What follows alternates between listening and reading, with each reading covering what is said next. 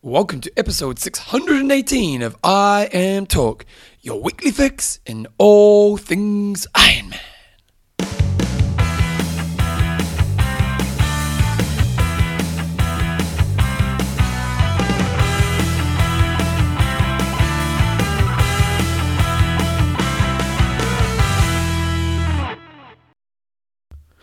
Righto, team, welcome to episode 618 of I Am Talk with Coach John Newsom and Bevan James. Oh, you got your jacket on, mate. It's pretty fresh out there, and you don't have the heater on here, so I've got to keep warm.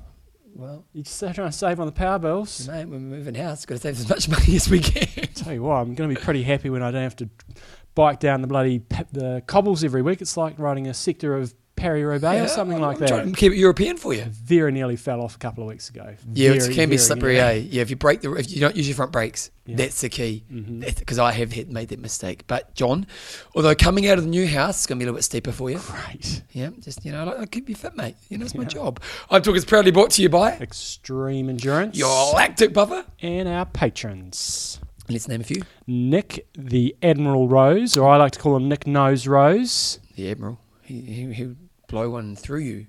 Okay. That could be nose or gun, couldn't it? Mark, the unpredictable Wiltshire. And Brian, Funny Guy Fallon. Funny guy, Fallon. This week's show, we've got some news. We've got a discussion of the week. We've got a website of the week.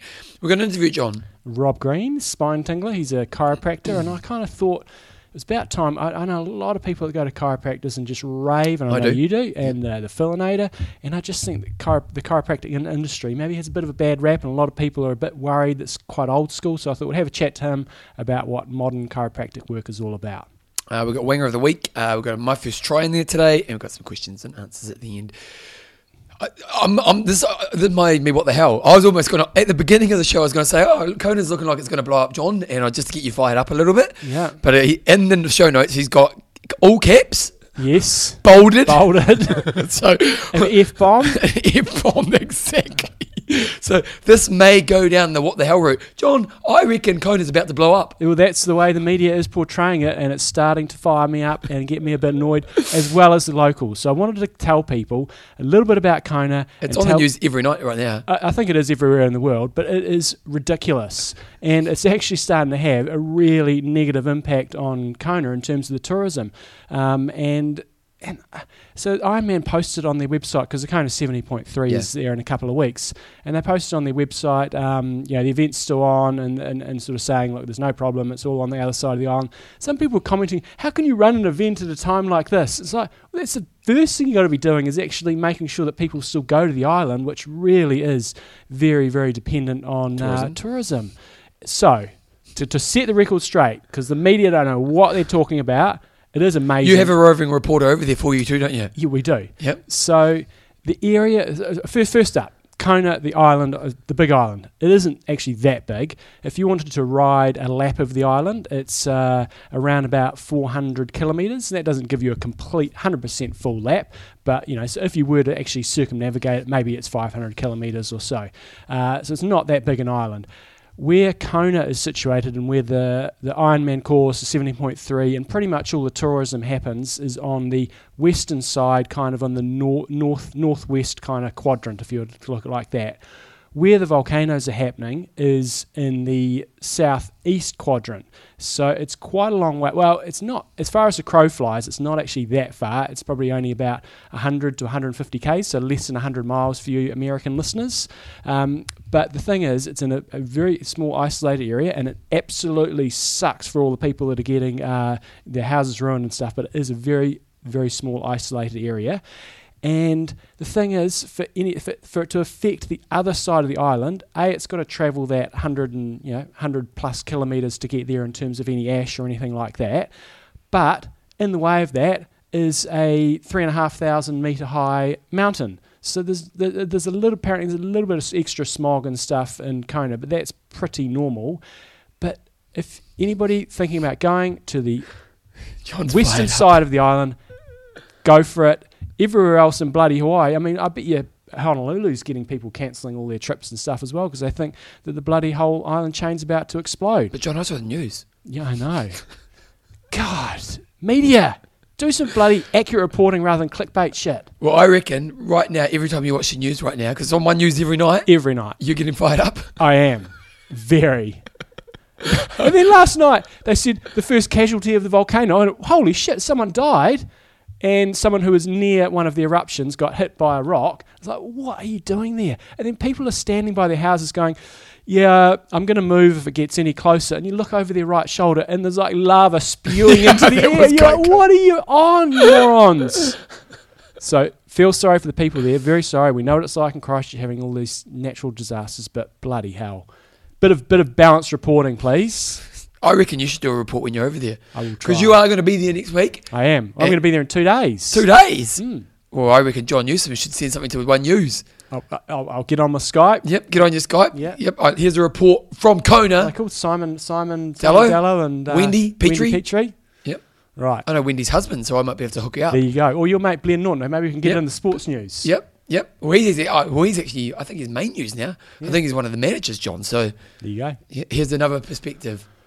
Deep breath. Carry on. Calm down, Charlie Brown. We had some results over the weekend. So we had some 70.3s. There's no big races happening. We had Ironman Lisboa. Challenge Lisboa. Sorry, Challenge Lisboa. Where's Lisboa, John? Spain? Yeah, next to Spain and Okay. Lisbon, I'm pretty sure. Okay. Pablo Gonzalez. Love the name Pablo. You just think of Pablo Gonzalez Escobar. as well. Pablo Gonzalez. You get the name of the week. He took it out by 30 seconds. On the girls' side of things, Corrine Abraham took her race out by 4 minutes. Over in Barcelona, we had some slightly more interesting racing with Javier Gomez at 70.3 Barcelona. He outran David McNamee by a couple of minutes. So, when you think David McNamee was second fastest run split in Kona last year, Gomez is still showing some pretty good forms. He won from 3 minutes, and then Bart Arnott's back in third, so pretty strong field. Emma Pallant won the girls' race by 7 minutes. And then over in Chattanooga... What about Steel Suckowitz's bike ride? So if you look in the field, pretty much everyone was over one. Basically, it was one person 106, everyone's 107. 206. Oh, sorry, 207. 2 hours. 2 hours 37. That's the norm now. I know, You're but not it's still going- pretty smoking, isn't it? 4 hours for an Ironman bike split or 2 hours for a half, you're mucking around. Yes. So that was 70.3 Chattanooga. Starkowitz took it out with a Jackson. 3:46. And Heather Jackson took out the girls, as Bevan said. Meredith Kessler racing up a storm. She only just got done here by, it was actually ended up being a minute, but she was, at one stage I saw a picture of her running with Heather Jackson. So Meredith Kessler has raced, I don't know, 3 or 4 times in the last 4 or 5 weeks. So she is cranking up some points. So she probably wants to get to Kona, but she's she'll need a good Ironman, I think, to get enough points. One thing I like about going to Try Rating, because we always use Try Rating just to kind of talk about the coming up races, and we've got Lanzarote coming up in the next couple of weeks. One thing Dawson does really well is he has the previous winners, and basically 2005 is when, as deep as he goes in his results, and it's quite interesting really, because that's kind of around when we started the show, and it's interesting to see the names that have come and gone, like Bella Baylis. Yes. Bella Baylis was pretty never really in Kona, but won a lot of races outside of Kona. Kat Morrison, what happened to Kat? I don't know about Kat. Yeah. Bert Jammer. Bart Jammer, Bart Jammer. yeah. He was around for, and you see some guys getting their strings of results, like Ain Ala Johansson. He won it a couple of times, as Bevan said. Bart Jammer, and you see Enrico Lanos. This is 2007. He won there, and he's still plugging away. Another 10 years later, and he had a long ITU career before that. So he's right up there in the Cameron Brown Stakes in terms of longevity of career. Yeah, pretty cool stuff. So we've got Lanzarote coming up this weekend, and Ivan Rana is the number 1 seed, at least based on Dawson's rating. He is indeed. So not it's a interesting, very interesting field there. So you could have quite a few different dynamics going on. You've got Alexandro Di Giuseppe, but then you've got Cyril Vino, who's a fantastic runner, had some top 10s in Kona, and then you have Cam Worth, who will likely smash it off the front on the bike and see if he can hang on the run. Also Romain Guillaume. Then on the girls' side of things, pretty decent sized field. You've got 31 pros. Girls should be quite a good race. You've got Yvonne Van Vlerken, Lucy Gossage and Michelle Vestabu, who are the clear top 3 favourites, and Torson's ratings has them only a 3-minute spread across the 3 of them, but you never know who's strongest in terms of the hilly courses. So Ivan Rana, just going back to Ivan Rana, again, another guy who's been around. So he had a sprint finish with Bevan Doherty for the ITU Worlds in 2004, and he'd been around for a long time before that as well. But his Ironman career, you'd say, has been a bit of a letdown. It's been a bit of a yo-yo. He's been up and down, and he's put in some really good run performances. But potentially he could have been, maybe not Frodo level, but coming over, you would have thought he would, if he could make that transition wisely. Because the thing about him is, like, you think of Bevan. Bevan came in, had mainly crappy results, one great result or a couple of great results, and then thought, it's not going to happen, so moved on. But Ivan's really stayed in the game for a long time with mixed results. And the thing with him, he was a pretty strong rider. He tried to ride as a pro, when in like a pro team. Now, granted, it would have been a third, fourth tier pro team, but he can clearly ride a bike, and he obviously had the running pedigree from his running, and you can swim if you do ITUs. So, yeah, I mean, he had some good performances. Maybe we have to look him up and... maybe it's a new feature for the show, Bev. New from feature. Time to time we'll do look like back the in the history of people's iron distance performances and sort of see how they have actually performed rather than what we think they performed. He might have had a lot more results than we perhaps give him credit for. Well, he's currently 38, so okay, I'm gonna try find that when you talk about Ironman Brazil. Oh, no, I can find it in 2 seconds. I know where to go. Oh, where do you go? You go to trysplits.com. Okay, TriSplits, I'll go. Okay, so last year we had Bart Arnott's take it out from Alexandro Di Giuseppe and Jesse Thomas. On the girls' side of things, Lucy Charles took it out. This year she's not returning. Corrine Abraham and Lucy Gossage. For somebody who's gone back to work, Lucy Gossage is doing quite a few races. Good on you. Very productive. Ironman Brazil is also coming up, and a bit like we had in Lanzarote. You see these guys that have had strings of victory there. Olaf Shabustis had quite a few victories along with Oscar Galindez and Eduardo Sturla. Girls' side of things is a lot more one-time winners. Last year we had Tim Don set a course record there. Yeah. Course record. World record. No, course record. World, John. Ironman world record. With a dojo domination of 25 minutes. That's what was really impressive about that result, wasn't it? It was TT. It was TT, you know.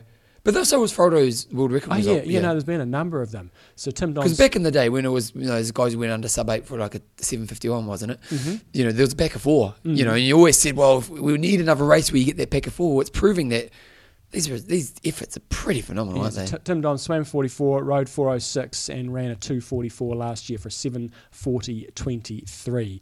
Last year, Susie Cheetham took out the girls' race in 8:52, and again, that highlights how good Tim Don's performance is when he's an hour and 12 minutes in front of another Kona top tenner in Susie Cheetham.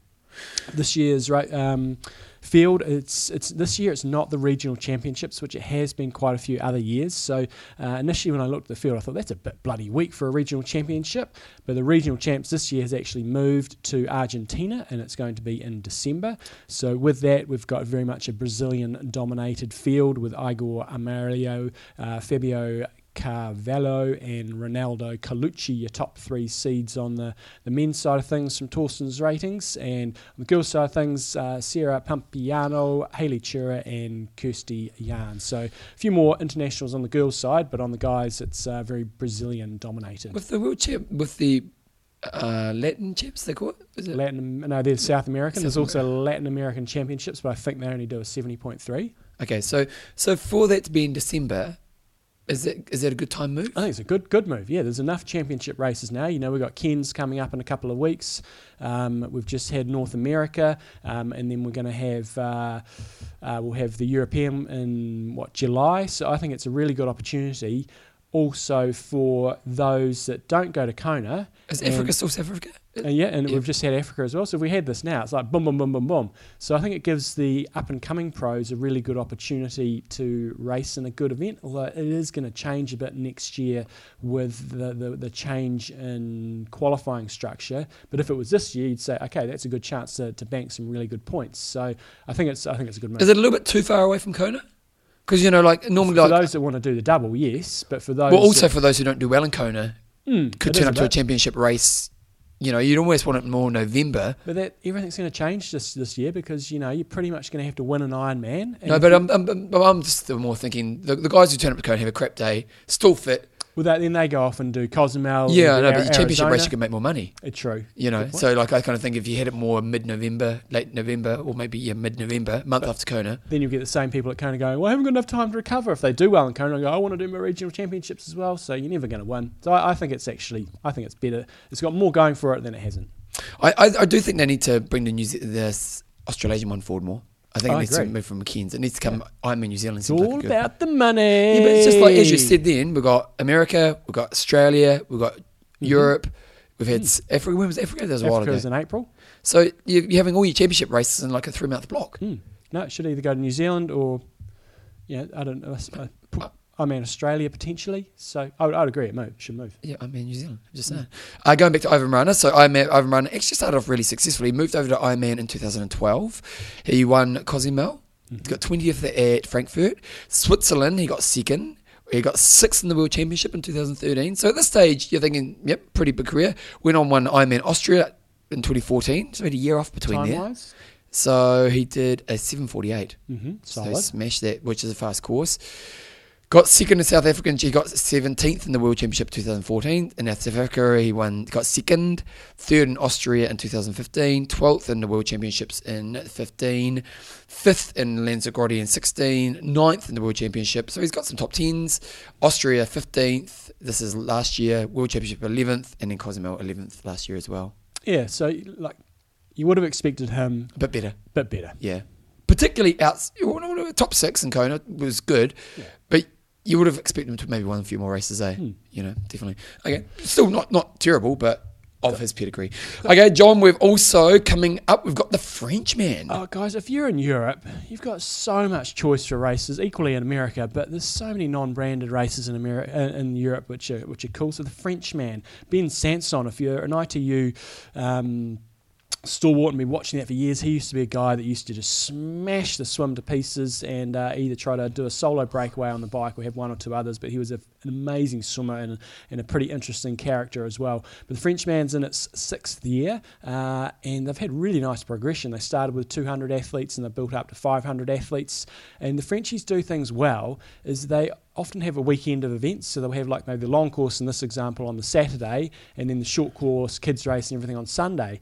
And one of the advantages with that is then you get all the people that are racing on Sunday out spectating on Saturday and vice versa, or they might help with the event. So obviously in France there's a lot of places where you can run events relatively easy. It's a big country, you've got lots of open spaces, so it's not it's not like it's in the middle of Paris or anything like that.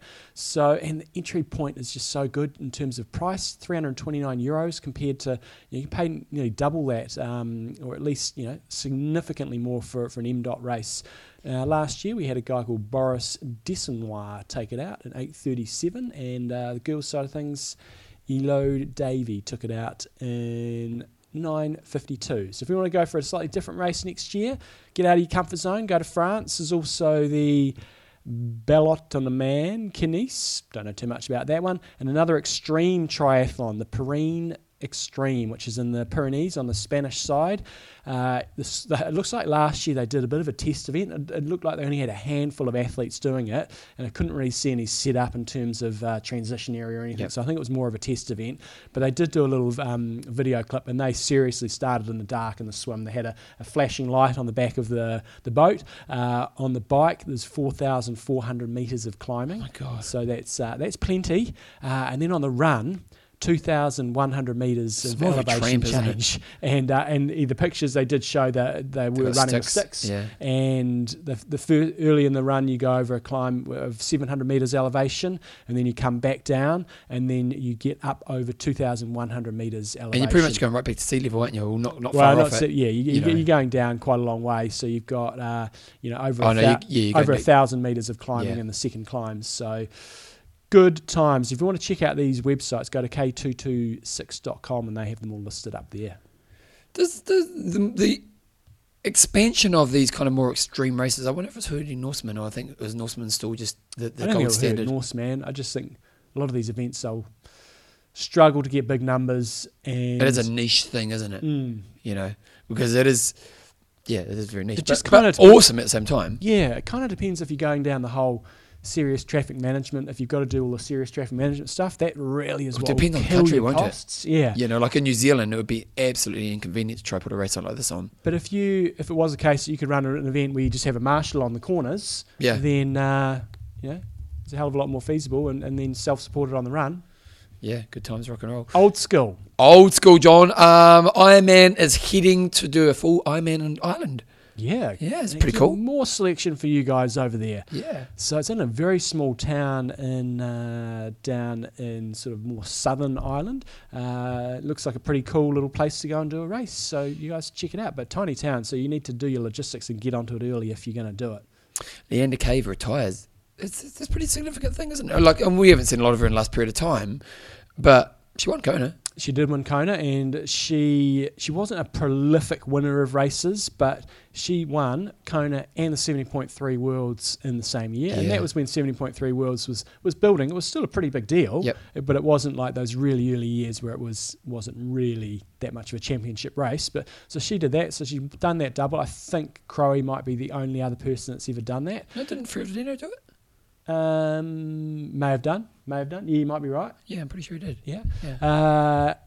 So that's pretty significant. But she's also one of the only athletes that's also won the ITU Worlds as well. So a lot of people won't know that. I'm Tell pretty us sure about her she- ITU career. Was she that successful? Double check that. I'm sure she's won the ITU Worlds one year. Wasn't she one of those athletes? Because I hung out when we were in Rote one year, and we were kind of just hanging out one day. God knows why I was hanging out for, but we're hanging out day. And I'm pretty sure she was telling me she was one of the athletes who helped Britain get to the Olympics, but didn't get to go to the Olympics. Oh, absolutely. Yeah. Yeah. She raced her nuts off to go and must be get frustrating. a slot, and then she didn't get selected. So, in terms of her ITU career, she was a good athlete, but you wouldn't call her a great athlete, but she just had that one race. Can you double check? I'm sure she won ITU Worlds one year. Okay, Leander Cave. And I think she just got lucky one day and just had this amazing race and pulled it off. So good on her. Leander Good Cave, girl. okay, so she currently is 40. Mm-hmm. Personal life, she was moved to Australia when she was young. Did you know that? Returned to England Yes. with her mother as Welsh, where she chose to represent Wales, growing up in Cave Swam. Ran cross country and surf lifesaving. Cave met German triathlete Thorsten Abel in 1999. They married in 2010. There you go. They're Not currently married anymore, I don't No, think. currently separated. Okay, so here's her results. So 2012, she won the Ironman World Championship. Mm-hmm. She also won the 2012 in Las Vegas, the 70.3. She got silver 2010 and bronze in 2007 that's at 73 World Championships. She won the ITU World Championships in Cancun. Cancun. I'm hoping some names, aren't I? In 2002, she Which is won. even more impressive because that's a real. I don't recall watching that race. I'll have to go on triathlonlive.tv and watch that because that's a pancake flat course. She must have gotten in a good breakaway and just outrun the swimmers because that was probably the same era, sort of the Barb What was Lindquist she known type for era. as a triathlete? As a short course? Just a bit of good swimmer, but just a bit of an all-rounder. Okay, so she wasn't like a rock star either. No. She won the ITU Long Course World Championships in 2007, got silver in 2011. She won the European Championship, Triathlon European Championship in 2002. So 2002 was a big year for her. She was the under 3 world champion, Under 23. 23, sorry, yeah, and got silver at the Commonwealth Games. So a pretty great career. Mm-hmm. Yeah, absolutely. You know, like she won short course and long course, or Ironman. It kind of came in fits and starts. It really does, yeah. It's not like she was going to win an Ironman every year or anything like that. But She wasn't a dominant athlete, but when she did dominate, bloody impressive. she has to go down as a legend, doesn't she? Yes, I would say that if you win Kona, I think that goes as a legend. And when you've got other world titles as well across all Because distances, that's the world. When she won the long course, the ITU World Championships, that was when it was just one race in a day, wasn't it?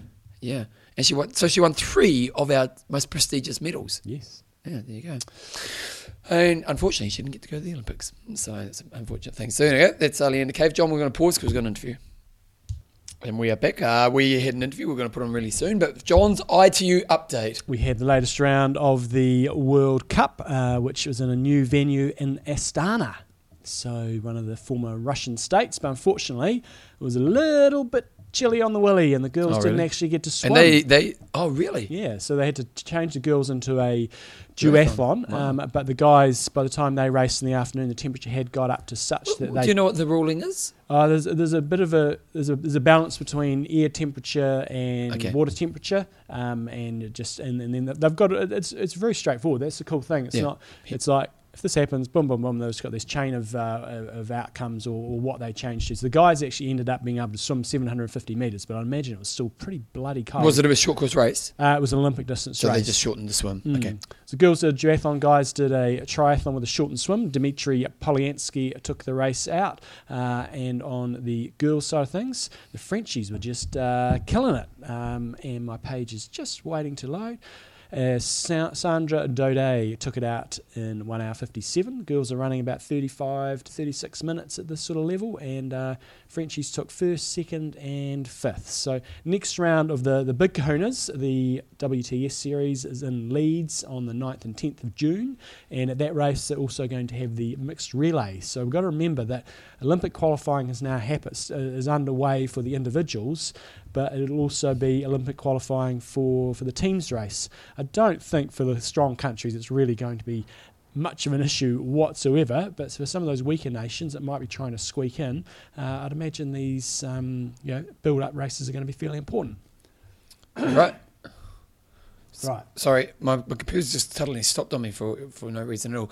So you've got here, what the hell, and you've got a link from... Well, so John Jacobs was getting a bit fired up. That's a good name, John Jacobs. JJ Jacobs. He was getting fired up, but then he kind of watered it down a little bit because he posted on our Facebook page that he's off to Challenge Venice, and we've got to give my man it goes both time. ways. Yep, goes both ways. We love challenge, but if they drop the ball, he got pretty annoyed because he's going to Challenge Venice and they've changed the bike course, and he's going to ride 7 laps around an industrial estate / a port. It'll be bloody boring and a complete draft fest. And so I've got to agree that, firstly, changing a bike course relatively close to the race is pretty crap. But 7 laps? Now, he was worried about the drafting, which if you were to do 7 laps in a race with several thousand people, it would be an absolute debacle. It couldn't be done. But it sounds like they haven't got a massive field, so I don't think it'll be a massive problem with the drafting when you've only got sort of 400 or 500 people on the course. But maybe it is, because it's only 25k a lap. Yeah, but spread that out of 400 or 500 people. I think that's going to work okay.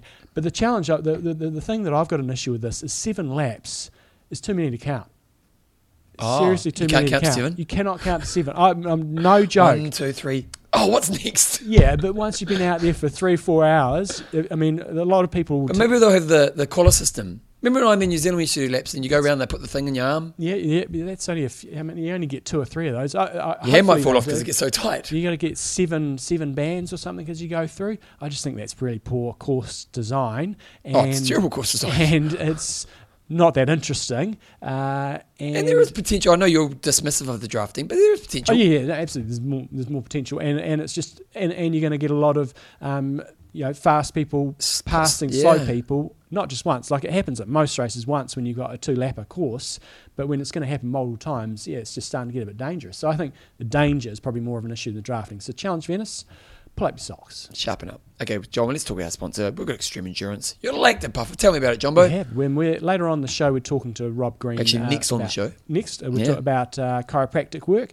And one of the things he talks about is making sure your joints are all you're looking after your joints. One of the things you can do through Extreme Endurance is Joint 4, which is 4 fast-acting natural ingredients for joint health. It's a scientific-based formula based off 4 proven ingredients, glucosamine and chondroitin, support joint synovial fluid, cartilage and connective tissues, and Boswellia and MSM provide anti-inflammatory properties. This unique formula has been helping to reduce discomfort in joints for 20 years. So helps provide relief from your joint discomfort, supports joint structure and tissues, all natural ingredients, and there you go, only $33.95 for a pack of those. Put your IMTalk20 promo code in there and you get 20% off. So look after your body and check it out on xendurance.com or on the .eu or .co.uk. Promo code should work on all of those. So check it out, xendurance.com. Xendurance, extremeendurance.com. Check it out. Okay, this week's discussion. So last week we were kind of saying now that the Southern Hemisphere season is done, although it's not, John, because we've got the championship race coming in a couple of We weeks. have. A game that should be moved to Ironman New Zealand. We want to know what has been the most impressive performance that you have seen. We also want you to give the best performance that maybe hasn't had much credit. And Swanee Noah came in straight away and said Terenzo going sub-8 in Taupo by him and Joe Skipper putting 10 minutes on the bunch during the second lap of the bike, especially after comparatively slow swim and a massive transition on the horrible road. So Richard Swan has got so much man love for Terenzo, fair enough. but Terenzo is very impressive performance. yeah, totally. And Richard has also got Daniel Pulu, so he's got brother-in-law. He's also Terenzo's coach, isn't he? Yes. Yeah. Brother-in-law of the beloved cricketer World Cup hero Grant Elliott. That was one of the best sporting moments ever. Did you watch that game? Yes.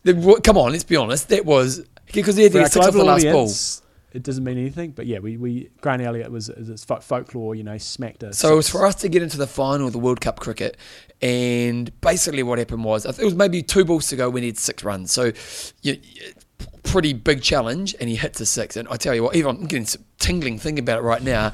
It was unbelievable, and like Joe and I were watching it, we were jumping up and down like it was John get a bit emotional. Daniel, he did an 8:35 as an age group in Ironman New Zealand, which is bloody impressive. Camp Christine McKinlay, the grinder, saying Cam Brown's performance at Ironman New Zealand. Yeah. Was very What did he run? impressive. 2:42. It was fast. Yeah. Matt Young's replied to her saying, yep, the 40-plus crew, Cam, Crowe and Marino, can't wait till they all become age groupers.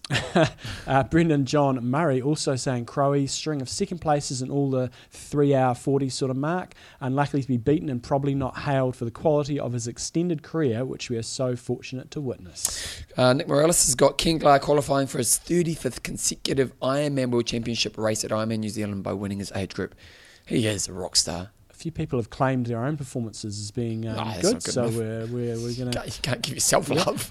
Michael Rand, Laura Siddell's sub-9 at Ironman New Zealand. I don't think she went sub-9. I think she went 9 hours and a few seconds. I had a quick look at that yesterday, but it was still a bloody impressive performance. On Then that backing course. that up with a win at Ironman Australia. Truly amazing athlete, also a string of podiums in a bunch of half-distance races. She has been Yeah, a she's- very productive first 5 months of the year. She's really been pretty amazing, really. Ryan Curvin has got Southern Hemisphere, not quite, but how about the Asia Pacific Championship in Cairns? Yep, Jorg Reinau saying, this is a good one, Lionel Sanders' swimming time improvements are impressive. Yep. Tim Ford's got Lucy Charles at Ironman Western South Africa. Was pretty impressive. And last one I've got on here, Morten Paulson saying Matt Hansen. Don't know if that's for the most impressive performance or the most underrated performance. Yeah, that was the last one I saw as well. Okay, John, your thoughts? The ones for best, I've got to go. I've got to back up Swanee there. I think Do you want to give some man love, are you? sub-8 at Oh. Ironman New Zealand by Terenzo. I didn't. The conditions were perfect. Everybody went really fast. Yeah. But at the same time, I never really thought No, that would you- get a sub-8. If I said to you 5 years ago, they're going to do a sub-8 in Taupo, you wouldn't believe me. No. You would have been dismissive of me. You would have laughed at me. You would have punched Just me in would the have been face. a normal day at the Yeah, office. pretty much. Luckily, I'm used to it, so it was Yeah. okay. But yeah, like that was freakish. Yes. Like, because remember when, was it Bevan did 107? No, 117 or one? What did Bevan do? Maybe 807, something like 807. that. Sorry, you're not one. If you'd done 107, that Yeah. would have been really You've been impressive. drinking this morning, haven't I you? tell you, mate, I've got a problem. I've gone to the spirits. Like we thought that was pretty freakish. Mm. So a sub-8 Ironman New Zealand. And just his string of performances have been Yeah, he's my very highlight so impressive. far. The ones that I think not enough credit is Ivan Tutukin, who got second at Ironman Texas with a 2:35.20. So Matt Hansen, rightly so, gets a lot of credit for an insanely fast run. But this guy Tutukin, most people would have never heard of him before. He was only like 30 seconds behind or something like that. So for both of them to run, 2:35, 2:34 is insane. Now, unfortunately, there's always going to be an asterisk with that result. We look Yeah. at, we've talked about Tim Don's result and Ray Lurt and The recent one in Henning Texas. and things like that and Frodo. They've done it solo. These ones are always going to have that little bit of an asterisk there, but it's still pretty bloody impressive. And honourable mentions, as we mentioned before, Laura Siddell with 2 Ironman wins probably doesn't get enough credit for the start of the season that she's had. Also, it's nice watching her growth curve. Because last year she won. What she won last year? Australia, Yeah, she's kind first of Ironman win. and this year she's kind of gone to that next step. You know, she's kind of really taken that next gear. So, you know, Rote last year was good for her as well. But, you know, she's just kind of, it's nice watching a career of an athlete as they keep progressing forward, and Laura's definitely doing that right now, so well done, Laura. This week's discussion, what are the worst race director decisions you have ever encountered and you still reflect upon and pisses you off? I would say, John, you need to let it go, but I imagine John has a few answers here. I don't actually. I mean, this was sort of came from the Challenge Venice one where they've changed the course to a 7-lapper. JJ? Yeah, sometimes you go, okay, fair enough that the race director made a bit of a error there or whatever, but I've kind of over it. But what still really grinds you? Okay, what's still not just the grinder, but what still really grinds you? What is the worst race director decision? I'm getting ground by the grinder in a couple of weeks. Oh, nice. So I should get my reminder. Yeah. Yeah. You haven't been in a couple of years, have you? I go regularly, Bevan. Well, last time I went, she said I haven't seen John in a while, and she said make sure you get him along because your teeth are important, John. It's an investment. Thomas is actually sitting in the dentist chair right now, getting his first filling. Oh, Not my fault. The fissures, you know, I've got special teeth. Like, whatever. you got special teeth. Well, if your fissures are at a certain angle, apparently it's not necessarily your fault. You might not be, but I'm saying, Thomas, just brush your teeth properly. Yeah, mate, brush your teeth and floss. Tell them Bevan's strategy. Flossing is more important. Okay, we're going to. You're claiming that strategy. Yeah, I made it up. Yep, I did. Rob Green, listener of the show, Spine Tingler. Good supporter of the show. He's on right now and he's going to be talking about chiropractor in our sport. Okay, guys. This week we have Rob, the Spine Tingler Green, on the show. He's a chiropractor from Richmond, Virginia. And for you guys out there that ride Zwift forever, some weeks you'll know that the course actually goes to Richmond, Virginia, because they had the UCI World Cycling Champs there a few years ago. So you might be riding past Rob's neck of the woods. So, and Rob's also an Ironman athlete. He's qualified for Kona. Well, in 2014 he was over there and passed me on the run when I think I was bent over putting my lunch somewhere on the sidewalk. So welcome along to the show, Rob.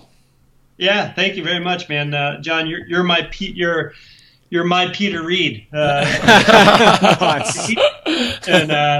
And yeah, man, I got you on an off day, so I appreciate that. You'll take it, eh? Yeah, amen. So look, one of the reasons I was really keen to get you on the show was I said in the intro earlier in the show, you know, a lot of athletes that I know go to the chiropractor and are raving about it, but I think there's a lot of people's perception out there that chiropractic work is pretty old school. You go in there and you get your back cracked and you basically walk out the door and job's done. And I think a lot of people are sort of a bit intimidated about that. So I want to try to shed some light on what actually goes on these days. So maybe just talk us through when you get somebody coming along to your practice, what do you kind of do and what are you looking for as opposed to, say, somebody who might be going to a sports doctor or a physiotherapist or something like that? What are you sort of looking for? Yeah, so I mean, we're all part of the same team, so I think you know, we're fitting in well as far as like integrating in with physio and sports docs and everything. And people have those misconceptions of chiro as far as always thinking that, you know, the adjustment cures all, right? You go in, you get your back cracked and you feel a lot better. And there's times when that works. But in our world now, you know, that's a tool in the toolbox. So when somebody comes in, you know, we do manipulations, we do adjustments, and that's a tool we use for, you know, areas of the spine or joints that might be tight. But a lot of times, unless somebody's experienced it, they don't realize that there's so much more to it than that, as far as dealing with a lot of repetitive soft tissue injuries, using corrective exercises, really addressing the body as a whole. So that way we're making sure that they, you know, we're fixing an injury that they're dealing with, but we're making sure that their body's back in balance, that they're moving properly, that they have healthy tissues, and that they are good at controlling their sport-specific movements. So when, let's say I'm a new patient, I'm coming in, what kind of initial assessment do you do, and what are you looking for in regards to, you know, from a chiropractic kind of view? Yeah, so people first come here, obviously the majority are dealing with something. So they've got pain, they've got a problem that they're trying to solve, and by the time we get them, it's probably interrupted their training, so they're motivated and need resolution. So from my perspective, when we get somebody in for the first time, you know, we're taking a history of them. We want, you know, what hurts, how did it hurt, what did you do, what's your training like? Do you know what you did? And it's not uncommon that somebody doesn't know exactly what they did. So we're getting kind of a sense of where they are and maybe some previous injuries that they've battled. And then once we have all that information, we have an idea of obviously what tissues are injured and what we need to fix. But the important question that we have to answer is well, why is that area hurt? And if they don't have a known mechanism, we take them through a physical examination, evaluating everything, looking at the body as a chain of movements rather than individual movements, and finding where their limitations are. We look for, sometimes it's because people don't move very well, and sometimes it's because they move too much. Sometimes it's simply just because they're overused from training. So we're really looking for the body as a whole as far as what their functions are. A lot of the time, and you pop me an email with a few notes on there.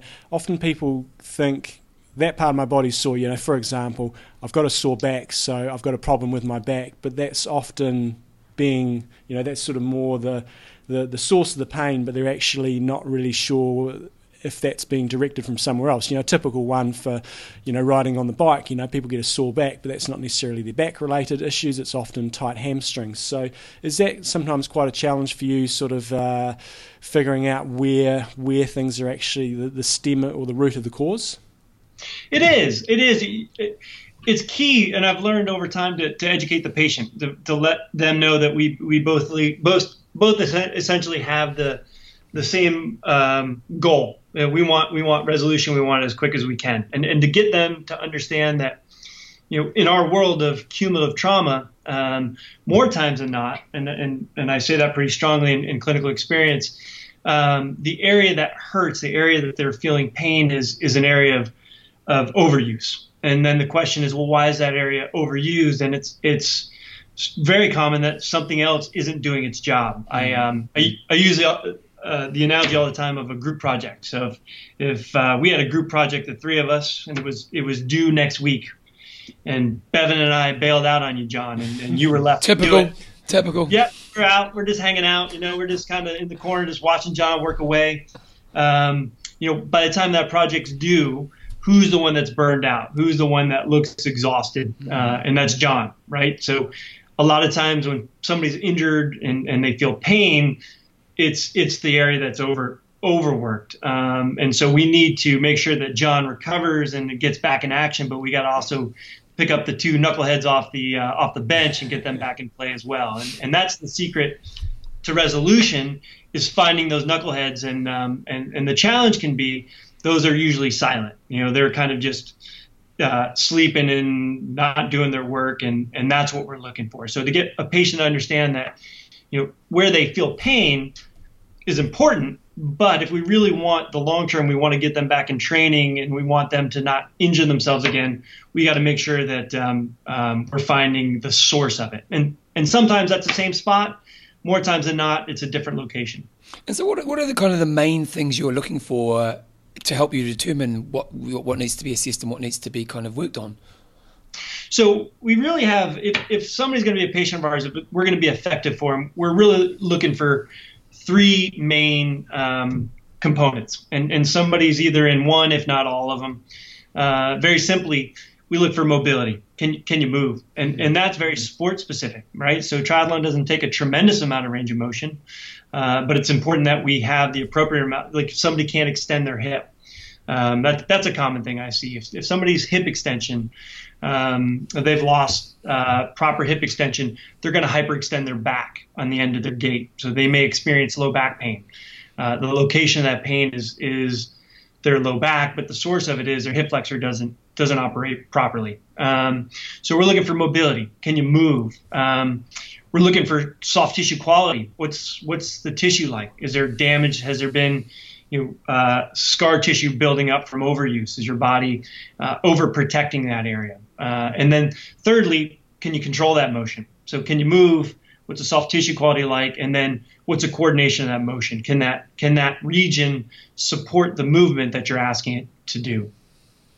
So when you actually do an adjustment, so let's maybe talk us through some of the treatments you do, but specifically the adjustment. So if you crack somebody's back, or make an adjustment there, what are you actually doing, and what is the desired outcome? Obviously, we're trying to move more freely, but what's actually happening to allow that to happen?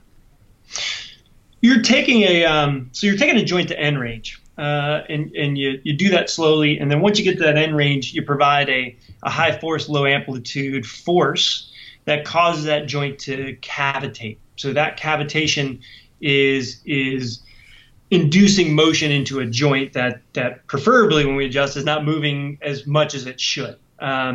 So the adjustment that we're looking for are finding areas of the spine and regions of the spine that should move better than they do. A great example we see a lot of times is our mid-back is designed to be very mobile.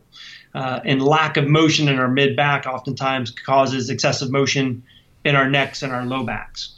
So many times we're adjusting the mid part of the back because it's not doing its job, and other things hurt because of it. So at the end, what you're really trying to do is free that area up. So if we unjam that, we'll always follow that up with some corrective exercises given to the patient, because we'll look at it as like we get the motion, and then the next 24 to 48 hours, we're going to give you some exercise to keep that motion so you can restore proper mobility in a region. So that's really what you're looking to do, is create a very quick generated kind of breakthrough adjustment to get everything freed up and moving, and then use it or lose it. We give you the exercise to try to maintain that mobility. And depending on how jammed up it is, it may take a treatment or two to get that thing operating like it's supposed to. Or if it's relatively early onset, we may free that thing up right away. So that's what the adjustment is trying to do. Oftentimes people think it's an alignment thing. You're out of alignment and we're putting you back in alignment. And reality is you should really view it like a motion thing. When you're not moving very well, we're trying to induce that motion. And if you're jammed up, you're just generally not in a neutral position. So there's an alignment component, but it's an effect, not the cause. So a lot of people will probably get pretty freaked out. I know I went to a chiropractor years ago, and it's a pretty freaky sort of feeling the first time it's done. So how do you sort of reassure people that everything's going to be okay, risk factors and things like that? Is there much risk involved, and should people, what can people expect to feel? Is it really going to hurt? Are they going to hear this huge cracking noise? So what's it actually like for the patient? Yeah, I always try to remember I was a chiropractic patient for the first time too. It's a bit intimidating, especially when you don't know what to expect. So I've heard a lot of people have their assumptions, especially that have never been, and it's always kind of a funny topic. But reality is when you walk the person through and let them know what's occurring, there's some comfort in that. That said, it's definitely unique experiences, because you feel some popping, you feel some clicking, and it actually feels good. So there's no discomfort to it. If there's ever discomfort to it, we're not forcing an area to be adjusted. But no, I think patient education, getting them to understand what's occurring, knowing that there's so much integrity to the spine, and what we're doing is trying to actually free things up. That usually will give them comfort. And then the first couple of times, it's just a unique experience. And then once you get through it and you realize that, oh man, that actually feels pretty good, and I feel better afterwards. Our biggest skeptics more times than not become our biggest fans once they've truly experienced it. But if the barrier of entry is fear, then the people will always kind of have that fear, and it's not based on experience. Well, and also for you guys, you need them to relax through the process, don't you? So to get them to that point where they are relaxing, to help them have the manipulation is an important aspect, I imagine. Oh, for sure. I mean, you'd be a dummy to adjust somebody who's guarding you too much, because you'll strain muscles. So part of the clinical experience is about knowing when is appropriate, when's not. So by walking somebody through, explaining what it is, at an understandable level, there's some comfort with there, and there's certainly a big trust factor with it. But by the time you walk them through their injury, by the time we're done explaining what's going on, it's an aha moment for the patients, because they're like, man, that's what I've been going through for a long period of time. And I never realized there was something else that I needed to deal with. I've only been patching things up. By the time you've walked them through there's a trust factor that they have in with you. And then, you proof's in the pudding. They feel better afterwards, and then they start to become bigger fans. In fact, that's how we built a practice. Our job's to kind of work ourselves out of job, get people better, and get them back to their training. So by the time people come in, they may not know what you do, but they know it works. You're a triathlete yourself, and I imagine you've got lots of triathlete friends. What are some of the common triathlete problems you see as a chiropractor? Most of them are self-inflicted, right? So we're pretty tough cookies, man.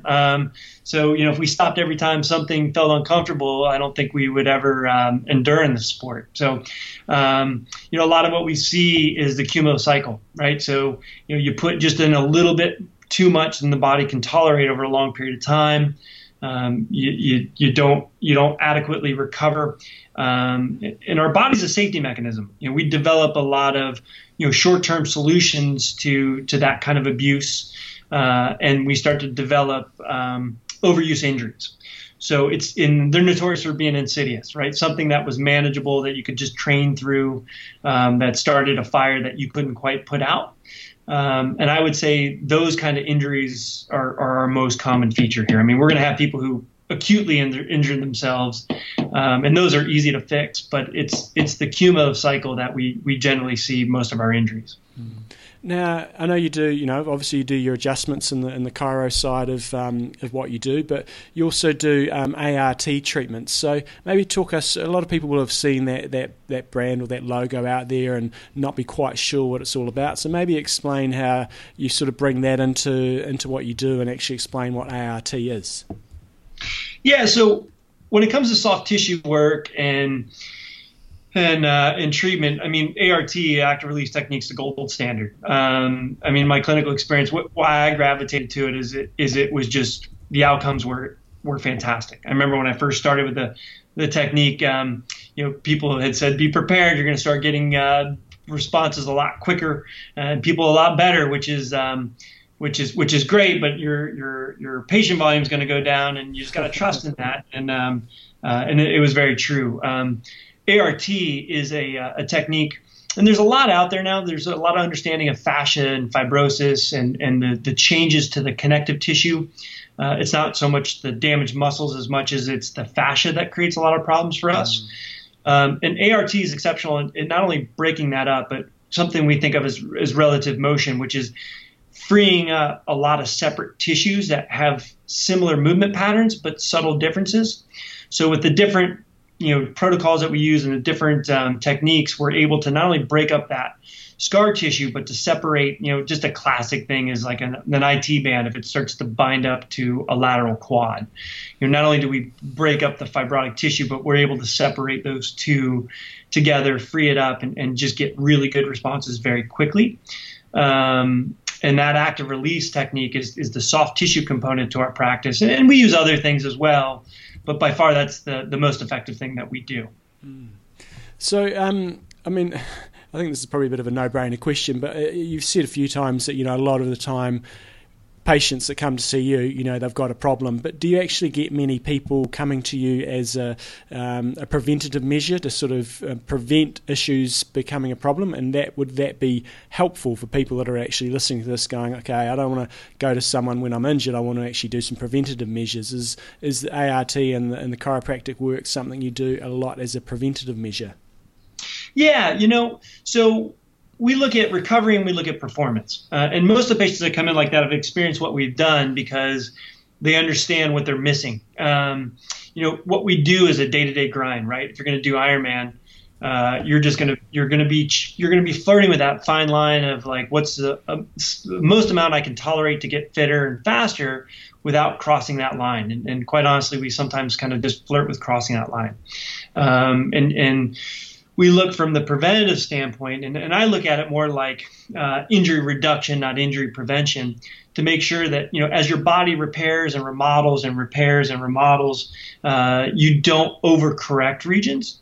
And so once we get to know the person's movement patterns and kind of some of their predictable things, we'll know where to go to first. And we'll do some general scans to see, hey, did you lose right rotation, hip extension? Did you lose left rotation? Can you flex? Can you bend? And we'll take them through some scans to see how well they're moving. That may not show up yet. Again, a lot of what we see is a cumulative cycle, and that starts with imbalance. Imbalance over a long period of time can develop to inflammation and pain. So the sooner early onset detection we teach somebody, the quicker we can be resolution for them. So when we look at performance management, we're not telling them to come in every so often just because it feels good. We're telling them and teaching them some self-rolling techniques, some self-mobility techniques, some general scans that we can take a look and see if the body is moving like it should. We teach them that they're the first responders, right? If you're early onset detection, you feel some nicks and niggles that aren't clearing out. If you do some of the self-help stuff that we teach you, you may very well knock it out. But if something's building an undercurrent, or you feel just kind of off and it's not resolving, you get it looked at early, because quite often we see what that is. One treatment, you're in, you're out, and you're gone. So it's more performance management as opposed to quote unquote maintenance, right? You're just trying to keep up with what your body's going through. We'll find in the summertime when somebody's maybe doing big volume training, that's going to be a little bit more frequent than their training's a little bit more balanced in the wintertime when they're not doing things at a higher level. So, they may not come in for a couple of months in the wintertime, and they may be here every couple of weeks and for, their big 10-week build up to their A race. So is there other things that we need to kind of think about in regards to kind of chiropractor, or just that things that maybe you want people to know? Sort of. Yeah, I think it's important to know what you're getting into, right? So you want to find somebody that knows your sport well. You want to find somebody that practices with that kind of full focus, right? If your specialty and your expertise isn't necessarily honed into these repetitive strain areas and the big picture together, and it's not just one of those places where you just get adjusted and you move on. I mean, there's a place for that, and people sit at desks all day long, they get tight, they get restricted, you get adjusted, that feels good. But if you're really looking for the full package as far as like making sure that your body, we're really a quality of life clinic. We want you feeling good, we want you staying healthy, we want you getting through life as healthy as you can. You want to make sure that you find somebody that does all that stuff. That's somebody that does the adjustment component, the soft tissue component, the corrective exercise component, and making sure you're getting the most of it. So you want to find somebody that maybe in your circle of sport that really has developed really good outcomes, really good feedback from people that have been there. So you want to make sure that you've got a lot of trust there. So give yourself a plug. When you're in Richmond, Virginia, website, how can people find you? Yeah, we're Active Chiropractic Recovery and Performance. We're in Richmond, Virginia, which is awesome multi-sport state, Richmond Tri Club. We're in a pretty cool place. Lots of great endurance terrain, and it's activechiropractic.com. My emails are green@activechiropractic.com. So, if anybody ever had any kind of direct questions or concerns, I'm more than happy to kind of to communicate back and forth. I like on your website you have, I looked at your page and it had who you've helped us, lots of credibility, lots of these kind of high-end things, and then you got and humans. I like that. I thought it was good. Did you see my singing capabilities? It said, I'm an excellent singer. Yeah. You have actually you've done very well with your Ironman career. Once you got the key to the door unlocked, you've had some really good, consistent performances. So I thought we'd ask you our sort of regular questions. Oh, here we go. A lot of do you do drugs? Yeah, we're not going to ask the drug ones because we know there's a few age group drug cheats out there, but hopefully not too many. I'd have to kick my own ass. Yeah. So nutrition. What do you do on race morning for your pre-race meal? So pre-race, I keep it pretty simple. Just some oatmeal, peanut butter toast. I usually just try to get in what feels comfortable, and then I supplement that with Boost High Protein. It's just it's a geriatric drink to get your nutrition in, and it helps me get my caloric count up, my protein in without feeling crazy bloated. And then an hour out from the race time, I'll take Generation UCAN. That as a recommendation from you guys has actually been a great addition. Much better than just the standard sports drink going into the race. What do you eat and drink during a typical Ironman? So eat and drink. So I use Infinite. I've found that to be really helpful because I could get my caloric bottles. I could get the caloric value of the bottle up while keeping that osmolality. So I could stomach it. So I use Infinite, and then I will use 2 bonk breakers during the bike just to kind of keep some gastric distress down. And then the run is just as much Coke as I can tolerate. Technology-wise, what do you use in training and racing in terms of, do you use power meter, GPS and all that sort of stuff? Speedo. Or do you go by feel? Yeah. That'd be good for nobody. So I use a power meter like most do, just to kind of keep things harnessed and directed, and run to pace on the run. But I did start using the Stride power meter. I'm using it more from just a gathering data standpoint now. I've seen some kind of neat trends with that, but I've not used it enough to kind of run to power specifically. Okay. I'm starting to learn to get there, especially on hilly terrain. But those are the things I use. Do you wax or shave?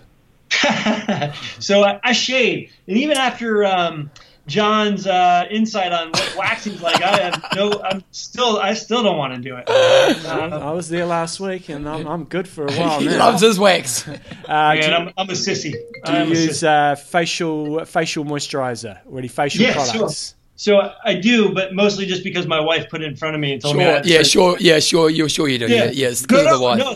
So she put it in front of me. I was like, "What do you do with this?" And then I started using it. I was like, "Why have I not been doing this sooner?" So no, it's been really helpful. I'm getting old now, so. If you were trained properly and do an open marathon, what kind of time do you think you'd pop out?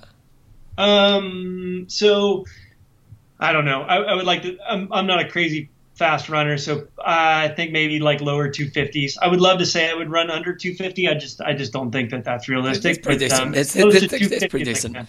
And how does that compare? What's your fastest Ironman split? Fastest Ironman was Mont Tremblant, was a 3:17, I believe. There you go. Sweet. Awesome. Well, thanks for your time, Rob, and hopefully you guys are all a bit more informed on what goes on when you go to see a chiropractor. Yeah, that was a cracking interview. Yes. Yeah, there you go. Hey, I do have one piece of advice I'd like to give. So a lot of the injuries that we see are truly self-inflicted. Spend the extra and get a coach. Get somebody that can protect you from you. Yeah. I've done it. John, you're an awesome coach. I can't plug what you do enough. So if you're really on the fence or you find that yourself injured, stop thinking about how to treat the injury and start thinking about the way you train, and using some outside somebody who doesn't have that emotional connection to it that can maybe help you see through some of the stuff. I can't advise that enough. I think one of the best things you can do to reduce injury is get a good coach. It really is, because you don't make the mistakes you don't need to make, which is often the biggest problem, isn't it? And you want to perform well. Really, at the end of the day, if you're looking, we do all this stuff because you want to race well. You need to harness it, and you got to have a lot of drive for what we do. But you got to harness it, and you need somebody. In my experience, maybe some people are doing a great job out there, but as a whole, we could all benefit from a great coach. And John, you're the best of the best, buddy. Your checks in the mail. Yep. All right. Wait. Awesome, Rob. Now you get home to your girls. You got a couple. So Rob again is the balanced athlete. He's got his own business there. He's got a couple of girls at home and managed to figure it all out to make it work and keep everybody happy. So Rob, you have a great rest of your day. And guys, when you're out there riding that Richmond, Virginia course on Zwift, that's where Rob's from. You might see. They might even have your business there eventually, Rob. You ride past it. There you go, man. Yeah. I had an opportunity to treat those UCI athletes when they were here, and that was. It was just an awesome experience. So I appreciate it, boys. Keep up the good work. Awesome, man. Thanks for your time. So funny story, John. Years ago, I used to own some massage clinics. Where's this going? Not parlours. Yeah. Clinics. You got to get that one right. Yeah. And we had this lady who came to work for us. Well, we needed a new massage therapist, and this lady came in and she was Russian, and she was like, think Russian, like stereotypical James Russian. Bond, James Bond, Russian. yeah. And she came along and she was a bit intimidating because basically what happened was she was qualified at everything. Mm-hmm. She had degrees but none of them were applicable in New Zealand. So the only thing she could do was massage. Mm-hmm. So she goes, well, why don't I give your wife not my wife, my ex, a trial? And so she gave Raylene a massage, and then she gets me on the bench and she goes, oh, you got all these problems. So she starts clicking me and stuff, and she goes, this next one here, and she was like stern there. There was no kind of like hardness to it. She goes, this next one here, if I get it wrong, could kill you. Now relax. She clicks my neck, and luckily I didn't die, but that's not what you tell somebody when you want them to relax. So I'm pretty sure Rob Green wouldn't be doing that. You didn't hire her? No, well, the thing was, we should have, but my partner was a bit intimidated by her. Right. Yeah, because she was Very a qualified. genius. Yeah, she was one of those people who had just spent her whole life working on bodies. And she could, so, like Stuart Craig, the chiropractor I see, one time I had a back problem, and I went into him, and I was real sore, and I didn't even tell him where I was sore. He lifted up my top and goes, I see your problem straight away. And it's just people who have worked with bodies their whole life who have that understanding. I'm sure Rob's one of those people. And, and that was what she was like. She just knew the body. But yeah, no, my wife. Bit of time invested in prevention can pay a lot. Well, it's one thing we often tell our runners, because when we're trying to, my 5K group, we're dealing with total new runners, and we really promote the idea of getting a muscle balance test done, because we know that if they can get that done before they start their journey, they're going to have to have a good plan to look after the problems they've got. Now, we do generic strength work that's going to help them work on their core or their fundamentals, but if we can get them to do that work, it really makes a big difference. And one thing I always say at our seminar is, I think whoever we get them to do it costs about $75 to get a muscle balance test done. And I say, look, you get a muscle balance test done, and if it prevents injuries, it's going to save you more than $75 on what you're going to spend on an injury. And it really is, and when I used to do Ironman, I used to always go get a muscle balance test done before I started the journey. And it's actually an investment, and it will save you money, but also the emotional stress and concern Absolutely. if you do get injured, especially if you really are going for a big A goal. So thanks, Rob, for your interview, mate. Great stuff. John, I'm going to put some music on.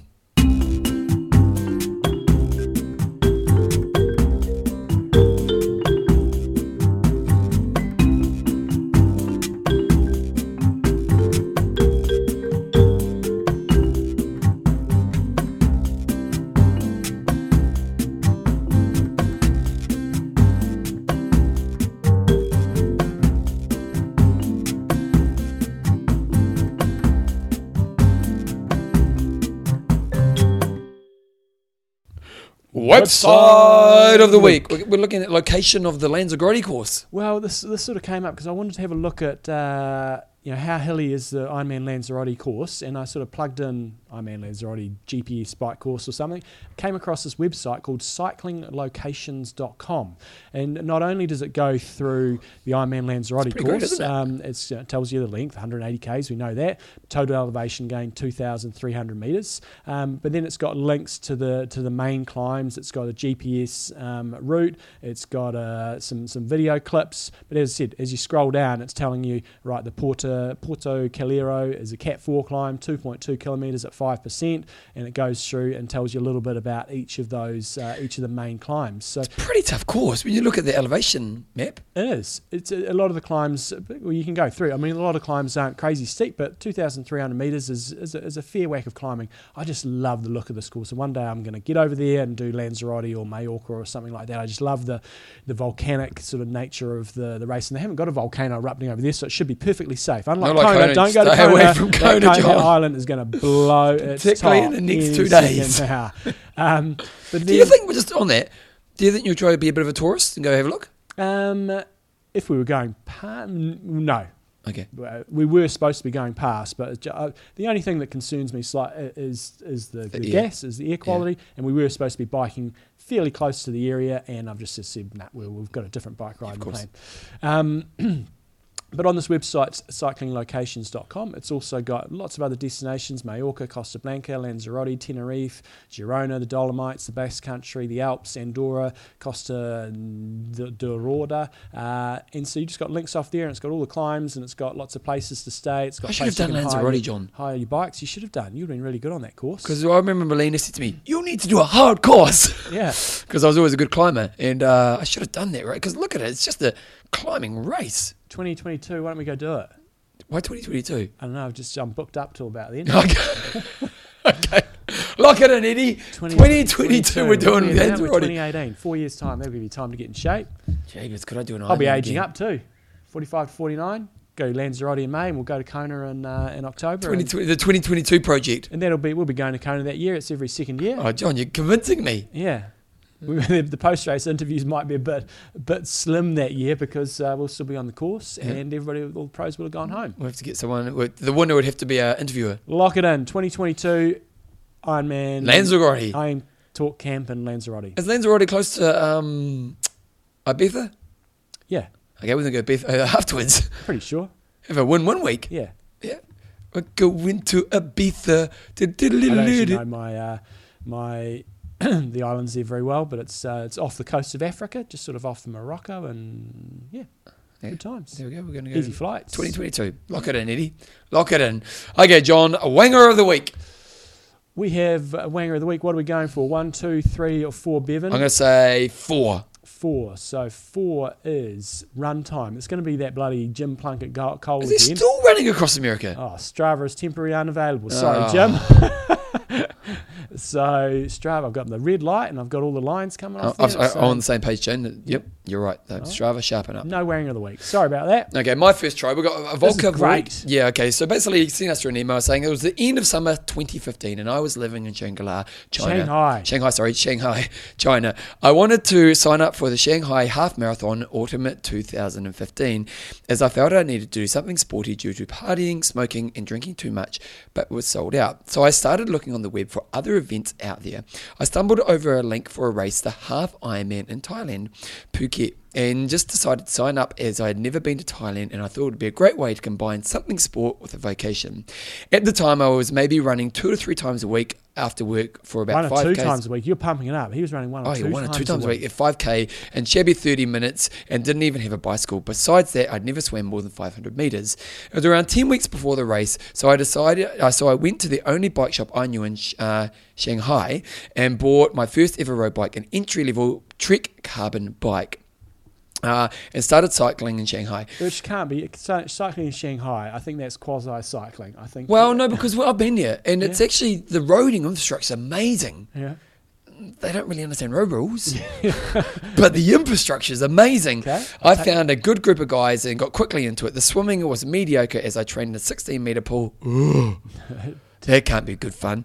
But I got some great pool time done, as well as some running. Fast forward to November, and I arrived in the heat of Thailand, 39 degrees and brutal humidity. I was so excited about the race, and obviously didn't even check the rules for that part, that I took a waterproof digital camera with me and even did some selfies during the swim part. Gold. That is gold. I'm sure those around you love the fact you're doing that. As well as a video log during the bike. I managed around 40 minutes in the swim. Oh, it's a half. I was thinking, geez, this is fucking fast. And just over 3 hours on the bike with its brutal hills before I absolutely died on the run, finishing in 6 hours, 18 minutes. But somehow I loved the atmosphere, especially post-race party and drinks with the pros like Tim O'Donnell and the legend Jürgen Zach, who became my first coach and was superb. Since then, I've done around 20 half Ironmans and qualified twice for the 70.3 champs in Australia and South Africa. Did my first full Ironman Taiwan 11 months after my first ever one. Managed an 9:38 in Frankfurt last year, and now dreaming of Kona in either 2018 or 2019. The sport has totally turned my life around my lifestyle, and I'm now 35. I am fitter than I have ever been. It's a great story, isn't it? And you go 9:38 in Frankfurt that's solid. Smoking, yeah. Solid. But the thing is, you're going to have to knock 40 minutes off that to probably qualify. Oh, to qualify, I imagine. yeah. anyhow, I love that. I love that because it's just when you go. I love these stories when it's just so naive. You There's go a into a moment, race yeah. and you're taking selfies and stuff like that through this course. Now, I can understand how that would really piss some people off. If people do that and they're staying out of the way, what's really the problem? Yeah. It's actually probably get disqualified for it. It's probably actually against the rules. Yeah, it would be. But loved it. Nice work. So Volker Voigt, love your first try. Yeah, just love your work. Okay, 3, 2, 1, questions and answers. Now, Peter Thorthias, Yeah. I responded to your email, and your email sent a block back. So you may need to check out your email. Just I can see the email that he's written in there is incorrect. Oh, is So, it? yeah. He's got at yahoo.com.su. Ah. It should be yahoo.com.au or AUS or whatever it Okay. is. Okay, there you go. So there, Peter, write your email right. Okay. So basically he's saying, being a fellow competitor in triathlon and experienced numerous times being caught up in draft packs, I do think it's possible to break the packs and issue out penalties by the means of the using timing points over a set distance to measure speed, position, and distance covered.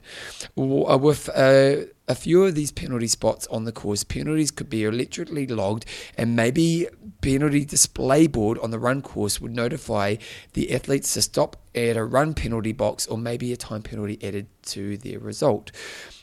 That's interesting. We haven't thought about that.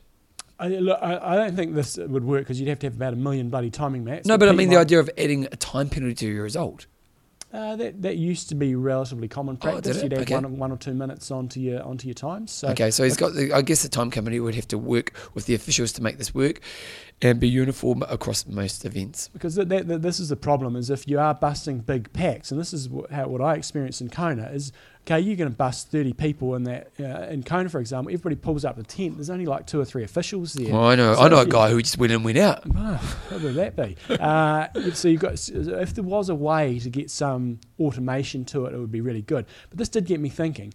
I was wondering if you could have some sort of sensor on your bike that would be able to measure the distance between you. If everybody had a sensor on their bike, whether it's got some sort of proximity sensor So it's on basically been the marshal.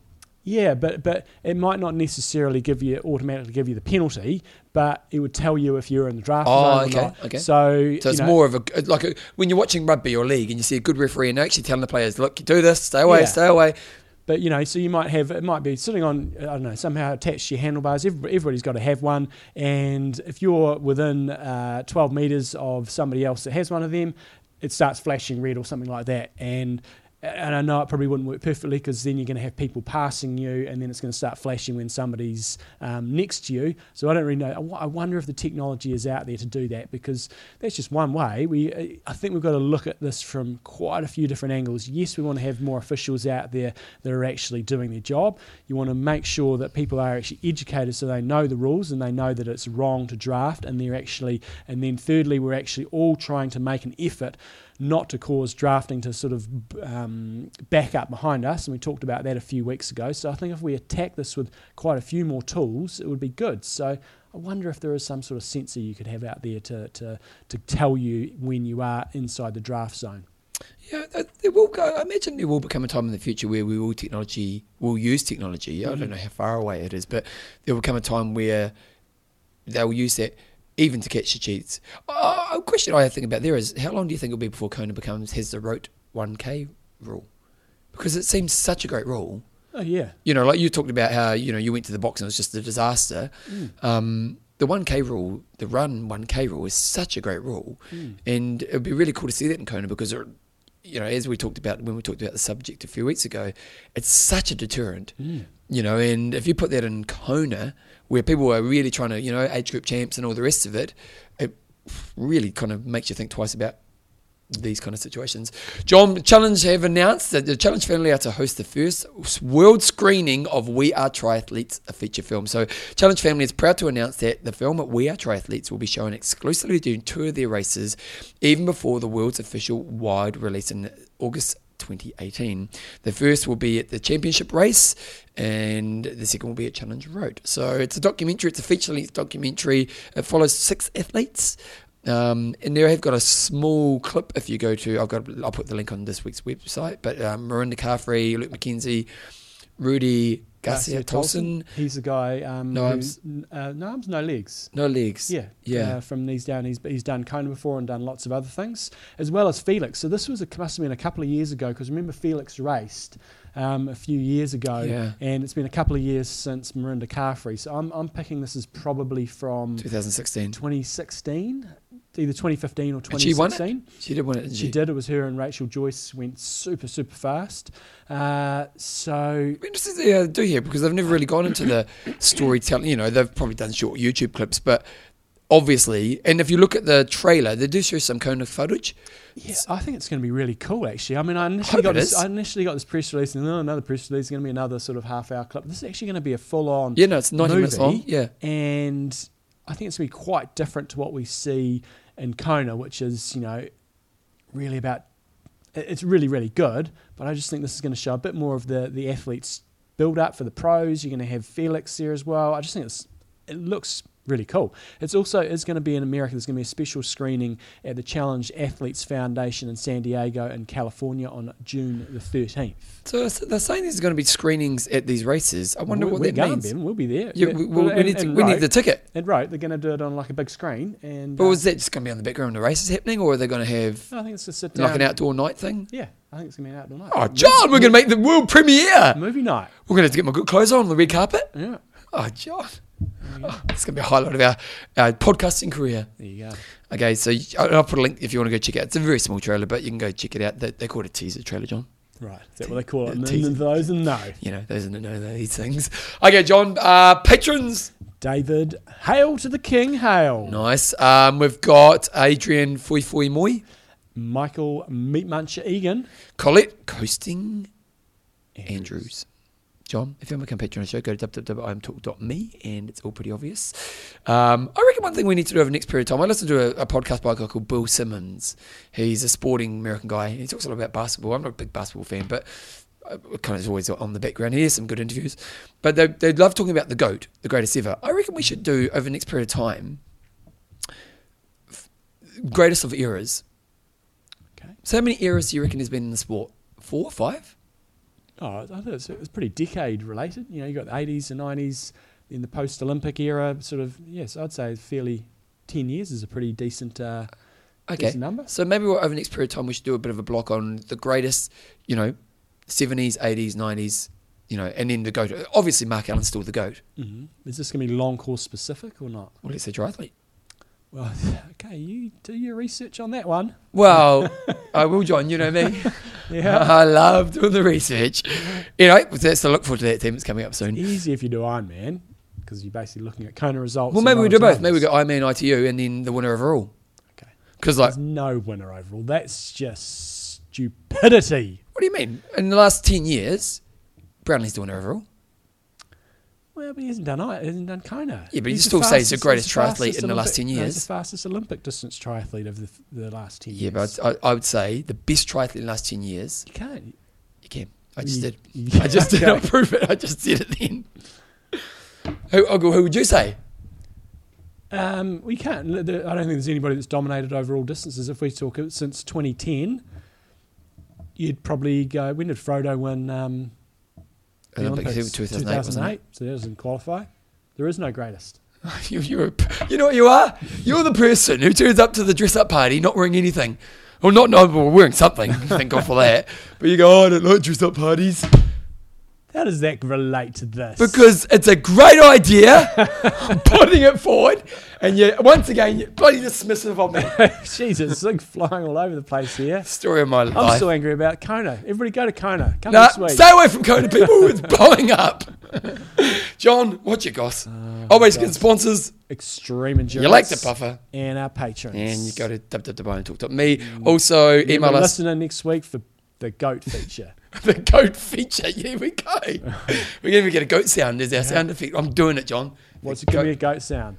What is a goat sound? There we go. That's going to be our goat sound. That's even more reason to do it. Turn up to the dress-up party with a dress-up outfit on, John. John, your goss. I do dress up at dress-up parties. What's your favourite dress-up? What's the best one you've done? Well, it wasn't really a dress-up party, but did you come to my stag do or not? Were we around? No, because I would just meet you then. We just started training together. I didn't get an invite to the wedding. I was I probably started training. You're like, I know you're a tight ass. You would have gone, no, I'm not paying for this random to come along. Exactly. Am I going to know him 10 years from now? It's probably. But I do think that the dress up I was forced to wear that day was took the cake. It had the ass cut out of a pair of bike shorts. Yeah. I think I remember photos down there, and then it had a pink top with a love heart, which sort of had more my brought out your eyes. Brought out my eyes. So that's probably best. What's your best dress up, Bevan? I once went as Frankfurter from Rock Our Picture Show. Right. You need to be in good shape to pull off that one, John. Okay. You need to be. You can't have had too many pies. And luckily, it was when I was doing Ironman, so I could pull it off. That was probably one time when I was younger. I went as the Riddler, and I spent hours searching all these riddles, and I lost it. So I turned up to the party, lost my riddles. So I was a bit gutted about that. John, you Goss going to Kona on Thursday. Oh, be careful, John. Careful. Careful. Oh, nice knowing you guys. And so that's going to be good times. Camp kicks off people assembling on Friday, kick off on Saturday, riding the Ironman course on Sunday. Just a good solid... Are they doing the race? Yep, 70.3 the weekend after. It's a great race at 70.3 if you ever want to get over. The entries are still open by the look of it, so you could do a sneaky little late entry. Kona slots on the line this year, 24 Kona slots. Brett Tiggy's going over. He's got to bring the title back to Christchurch. No, I'm not racing. Lots of people seem to be asking, are you racing? You are the defending champion. I am the defending champion. It's going to stay there. You think you get to give the award at the finish? We'll go and find out about that. So that's what's coming up this week. I'm going to pack the bike tonight, go out for the last ride, and... looking forward to that. Did a running race at the weekend. Oh, that's right. You told me how to go. It was, initially I was thinking I didn't do that well, but on reflection, the results, I think I actually did okay. But again, this is coming... What's your comparison point? Well, my objectives for the race were, this is a little bit defeatist, but number one objective was not to get injured. Okay. The first time I wore spikes for several years, and the last time I wore spikes, I got injured, pulled my calf. What made you decide to wear them? It was a course that you really need that was quite a soft surface and a bit of sand running, and so a significant advantage wearing spikes. So that was objective number one was that. And when I got there, found out it was 6 laps of 1.5k. It's like, wowzers. I'm going to have to run pretty well not to get lapped here. So that was objective number 2. Nice. That was purely an ego thing, and I didn't get lapped, so that was good. But great, some of these courses are fantastic. That's real old school here in Christchurch, the cross-country circuit, but 6 laps of 1.5k, but spectator-friendly. Like Thomas stayed out there and watched after he'd done his race. He got to see me, he was saying, about 5 or 6 times a lap. Oh, wow. That's great. So really cool spectator, because you run sort of through this forest and come back out, little sand hills here and there, and won my age group. Not that was saying much, because it wasn't wasn't claim it, there, don't diminish it. I'll claim it. And overall, for where my fitness is at, it was about as good as I could expect. Still a little bit sore. Today's Tuesday and I raced on Saturday. So, given it was soft surfaces, but geez, running, when you do a 6-lapper and you haven't raced for a long time, you haven't done short stuff, this is a 9k race. I've done a couple of sort of 4 or 5k ones, but 9ks, you came through the first lap and you're like, holy crap, I've got 5 of these to go. So, good times, really cool course. Good times, rock and roll. What's happening in your world, Bevan? Well, my daughter turned 21. Mm-hmm. And, it was quite cool, John, because it's crazy how time flies, because it is crazy how time flies. And so we gave her some money because she's traveling, so we wanted to give her some money to go travel, but I thought I'll do something that's special. So I made this video. So I basically got all the photos she's ever got. And then I got all the videos that I had of her. And I not all of them, I didn't put all the videos on there, but it was like an hour 10 long. Wow. And it took me hours to make, but it was quite a cool thing to do, because obviously when your kids turn to, there's landmark ages that you kind of have. So obviously it's a bit of a nostalgic time anyway. So it was quite emotional making it. So then on Sunday morning, because she's over in Cairns, and I'm actually going to Cairns in a couple of weeks to see her, so you guys know that. So I gave it to her in the morning, and basically I said, I thought I'll send it before she wakes up, and then I'll go to the gym, and then I'll call her afterwards. Well, I sent it to her at 8 o'clock, and I go to gym at 9, so I had breakfast, and I went back, and she must have got up early, because my daughter's not normally an early morning person, but she must have been up at 6, and she started watching it, and I rang her, and she said, and she was making comments as she was watching it on their Facebook feed, and I rang her, and she was bawling her eyes out, and I tell you what, mate, I lost the plot.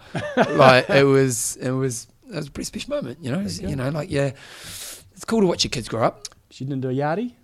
No, because she's not really a party animal nowadays. Girls don't do yardies. You're supposed to say girls don't do yardies. Some girls do. Did you do yardie? Yeah. How long did it take you to do yardie? It wasn't too bad an effort. No, I was pretty happy with it. I was 45 seconds. Really? Yeah, that's good. See the surprise in his voice. That is very, very quick. Yeah. I had it on my stopwatch on my watch for years. I was so proud of it. Yeah. And you did beer. Yeah. But I was a hopeless drinker. But my mate Marky Mark, he was the genius because he did it a few weeks before me. I could drink fast. That was the one thing that went for me. It was the last time I technically got drunk. So it was my 21st. When I'd given up drinking about 8 months beforehand, or maybe a little bit before that, turn up and... but my mate Marky Mark said to me, whatever you do, you've got to make sure your first drink's the best drink because once you start spewing, you're screwed. And so I remember just thinking, okay, just take as much as you can on this first one. And my dad was pouring it, and he was going, "Come on, son, come on!" I'm like, and I remember I just kept taking it, and then eventually it was like a balloon full of water. Eventually I was like, no, I just went, quick spew, and I got it done in the second gulp. Very I was pretty nice. proud of myself. Yeah. And that's basically I gave up drinking because it's bad for you. Yes. You don't want to drink like that. So my daughter turned 21. The house is on the market. Yep. John Hancock told me off. Did you see the email he sent? He said, why are you telling everybody where you're moving to? It's not like you're going to Azerbaijan or anything. Well, John, we're going to Azerbaijan.